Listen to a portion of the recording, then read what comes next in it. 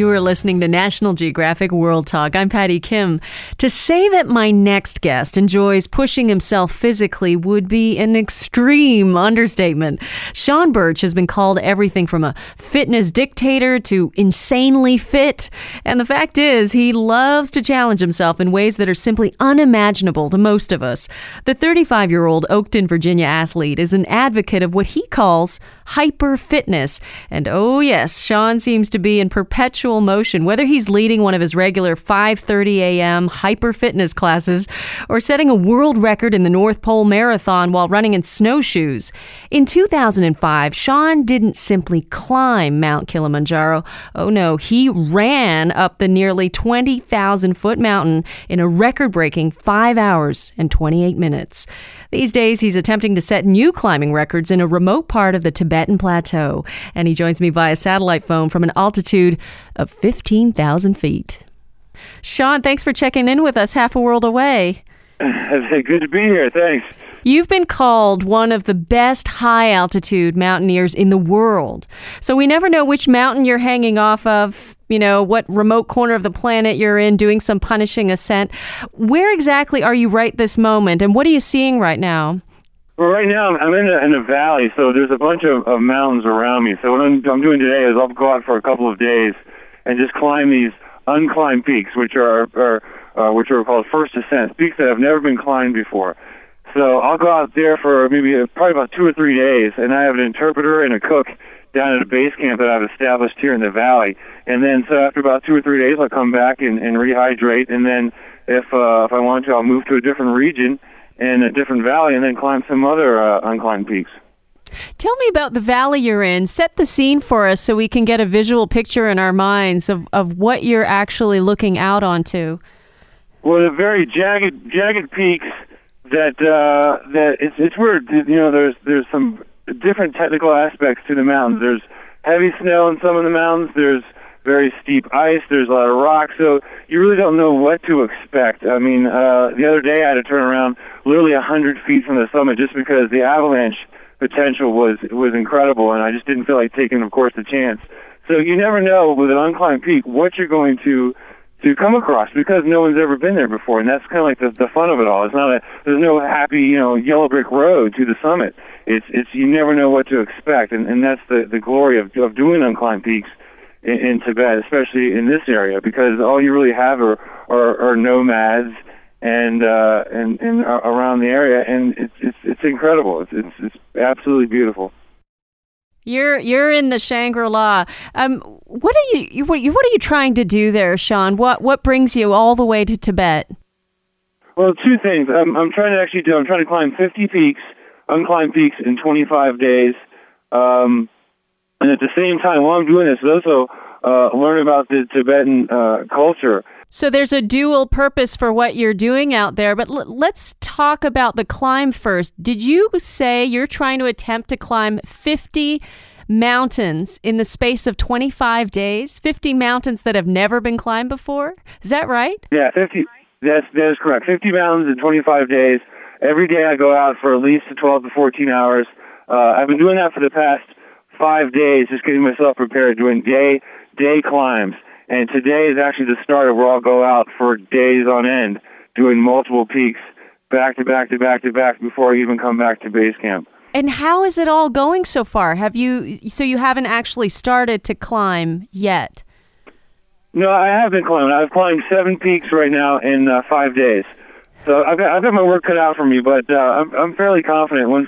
I've been really conditioning myself the past 5 days, kind of just getting my body warmed up for these kind of what I call ultra marathon mountain fests here, where I just go out for 18 hours every day for about 3 to 4 days at a time, and then just keep climbing and keep climbing. But I enjoy that. It's kind of pushing yourself in Shangri-La, as you said. Sean, I've never heard of anything like this. This is astonishing. I mean, you're talking about mountains that have never been climbed before, so this is uncharted territory. The path up to the top is certainly less carved and less defined than the one up to the top of Everest. So how dangerous is this for you? Well, it can become very, very dangerous, actually. That's why as I discussed before, I had to turn around literally 2 days ago, 100 feet from the summit because of the avalanche potential. So, and you just don't know what you're going to come across. But again, that's the challenge, and that's why it hasn't been done before, and that's the whole point. That's why I'm here. I don't want to. I've done Everest. I've done the things that I've done the trail to the summit, and it's like, you know what? I need to get out there and do things that no one's ever done before, and see what happens. So, what are conditions like out there for you, Sean? How's the weather been holding up for you? It's been very, very cold. And it was clear for a couple of days, but surprisingly, there's been a lot of snow. So it's actually been really strange because a lot of the nomads have been warning me about Dremo, which is actually wild bear, and also wild dog. They've been coming down from the valley because of the heavy snowfall, and they said, watch out because they're carnivores and they'll attack you. And I'm like, this is kind of definitely an unexpected obstacle. When I wanted to climb mountains, is I got to worry about Dremo and wild dogs attacking me. So it's totally wild. Unbelievable, yeah. Unbelievable. Well, after that, it's kind of silly to ask, but what would you say has been the toughest challenge so far? Is it the snow or the Dremo? I think watching out for the Dremo, but definitely the snow has been real tough, and the high winds up high have been real tough. But you just gotta keep plodding away, and that's what I've been trying to do. Keep the goal in mind and keep that set, and that's what I'm trying to do. You make it all sound so reasonable when you're out there. You're like, okay, I'm going to do this because I've never done this before. But why are you doing this? I mean, what's sort of the deeper meaning here for you personally? Well, it's the fact that no one's ever done it before, but I always love challenging myself. I mean, I write a book called Hyper Fitness that's coming out next year, and the whole book is based on living out your goals and dreams in life, and that's what I'm doing. Like a moth to the flame, you are always drawn to the challenge. You've accomplished some pretty amazing goals in the past. You've set solo records on Everest, in the North Pole, and Mount Kilimanjaro. That's the one that kills me. You ran up Mount Kilimanjaro in under 5.5 hours. Yeah. I'm just wondering, how is this expedition turning out to be different from those? Well, they're always different, and that's the whole point of my expeditions. I want them to be totally different from the other one. I mean, that's the experience of life and your goals and dreams. Each one to be totally different, and that's what this one is too. Totally different from Kilimanjaro. Totally different from running a marathon at the North Pole. Totally different from doing solo up Mount Everest, and that's the beauty of it.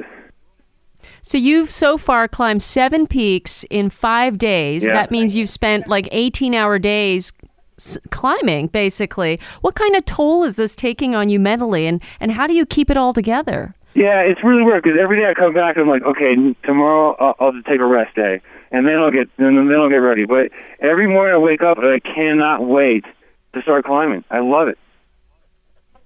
And what kind of mountains are we talking about here? Can you give me a sense of how tall they are and how rugged? Yeah, they're anywhere from about 15,500 to about 19,000 feet is the range that I'm dealing with here. Those aren't anything. Those are pretty big mountains. I mean, that's no small hill there. 19,000 feet. Are you dealing with oxygen problems or issues now? No, fortunately, I've been I tend to excel at altitude. I love the altitude. So the higher I go, the more I like it. I go slower, of course, but I love being at high altitude. When things do get tough, though, Sean, and you're on the side of a mountain, you're almost up to the top. But what do you say to yourself to keep going? I have mantras, never quit, and I keep the goal in mind always. But yeah, I get that a lot. Almost every big mountain I climb, you always want to say, why am I doing this? Why would I just turn around and go back to my warm tent and have a hot chocolate? But you got to say, hey, I have a goal, and I'm not going to stop until it's reached. And that's the way I feel right now. It's like I have a goal of 50 mountains in 25 days, and I will not stop until hopefully it's completed. And you're listening to National Geographic World Talk. I'm Patty Kim, speaking with hyper fitness expert Sean Birch via satellite phone from the Tibetan Plateau. Your discipline and your will, your sheer will to succeed is is amazing and inspiring, and it frightens me to death, quite frankly. One thing I don't understand though, Sean, and maybe you can help explain this, is if these mountains have never been climbed before, how do you know where to even start? No, that's another thing you got to do. You have to. I spent a lot of time checking out the valleys. I was up for the first 3 days of the expedition, going up and down the different valleys, looking at different peaks to see which ones were comparable, which ones I think that would look good to climb. So I just don't run into a valley and say, okay, let's just go. I first check it out and check out the different mountain ranges, and then say, okay, this one looks best, and then okay, I'll do this mountain range next. So it definitely takes some planning. Are you using maps at all? No, there's I have a map, but it's really not. It's not really, it kind of goes over the area, but not too clear. So it's not really maps. It's mostly I'm using my GPS for everything. And in case of emergency, how could you sort of reach the rest of the world and let them know you're in trouble? But you really can't. I mean, my interpreter has never even hiked in snow. I thought he had that experience, but he's like, no, I like warm weather. So he stays in base camp, and he's always trying to encourage me to go to very warm areas. So if I get into trouble, I told him, if you don't hear from me in a couple of days, get some nomads, get some yaks, and start looking for me. So, fortunately that hasn't happened yet. You're kidding me. No, get some nomads and get some yaks, and you've got an interpreter who's never climbed in snow? No. He'd rather have you go trundling through the Everglades in Florida than be where you are? Absolutely. When you told me that, I was actually quite surprised when I was like, "You've never even been in snow?" He's like, "No, I don't." He goes, "Actually, I spent the last 10 years in India going to school. That's why he can speak English so well." So I was like, "Oh, okay." So I was like, "Great," but he hates the snow. He hates the cold weather.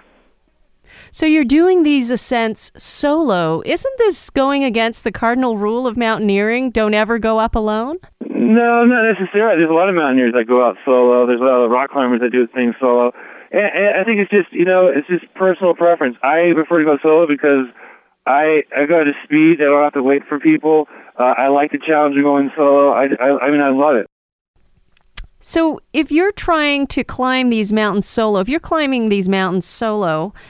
how do we know that you're actually doing it? Who's there to witness it and prove it and say that you've done these things?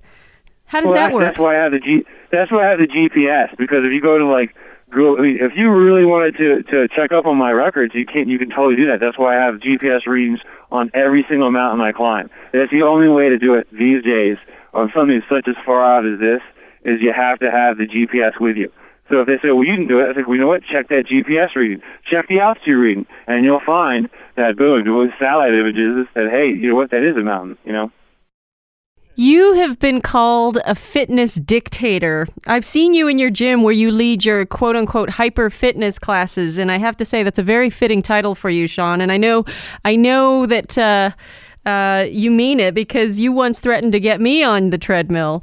Yeah, that's actually a promise, Daddy. I'm still going to keep that promise. I'm staying away from you. What did you do to prepare for this expedition? What was your daily fitness routine like? Well, I train every day, 365 days a year. So I kind of just changed it up a little bit. For this expedition, it was more long and steady workouts. For Kilimanjaro, it was like I did extra running, for hours, 6 or 7 hours. That was the Kilimanjaro one. I went way overboard training, but you had to do that. With this one, it was just long, slow, and steady training. 4 or 5 hours every day. Sean, what would you say has been the most rewarding or revealing moment that you've experienced so far? Well, I think mostly talking with in rural Tibet, how really hospitable these people are. They're just so warm. I mean, every chance we get a base camp, like the whole village just surrounds you, and they're just very interested in all my gear. They're touching my snowshoes, my crampons, my ice axe. And we're really it's a tough time because they don't speak English, and of course I don't speak their language. But it's so fascinating just to meet these people who've never even come across it. A 6'4" tall redhead before, and it's wonderful. I hope I don't run into the 6'4" tall redhead too soon myself. But Sean Birch, best of luck with the climbs. We will definitely be rooting for you, and I promise I'll let the fitness dictator crack the whip when you get back. Oh, great! Thanks so much. It's great talking to you, Patty. And that was Sean Birch, one of the world's top extreme adventurers. And he joined us on the line from Tibet, where he's attempting to set a new world record in mountaineering, summiting 50 mountains in 25 days. And for more, you can always log on to SeanBirch.com. That's SeanBurch.com.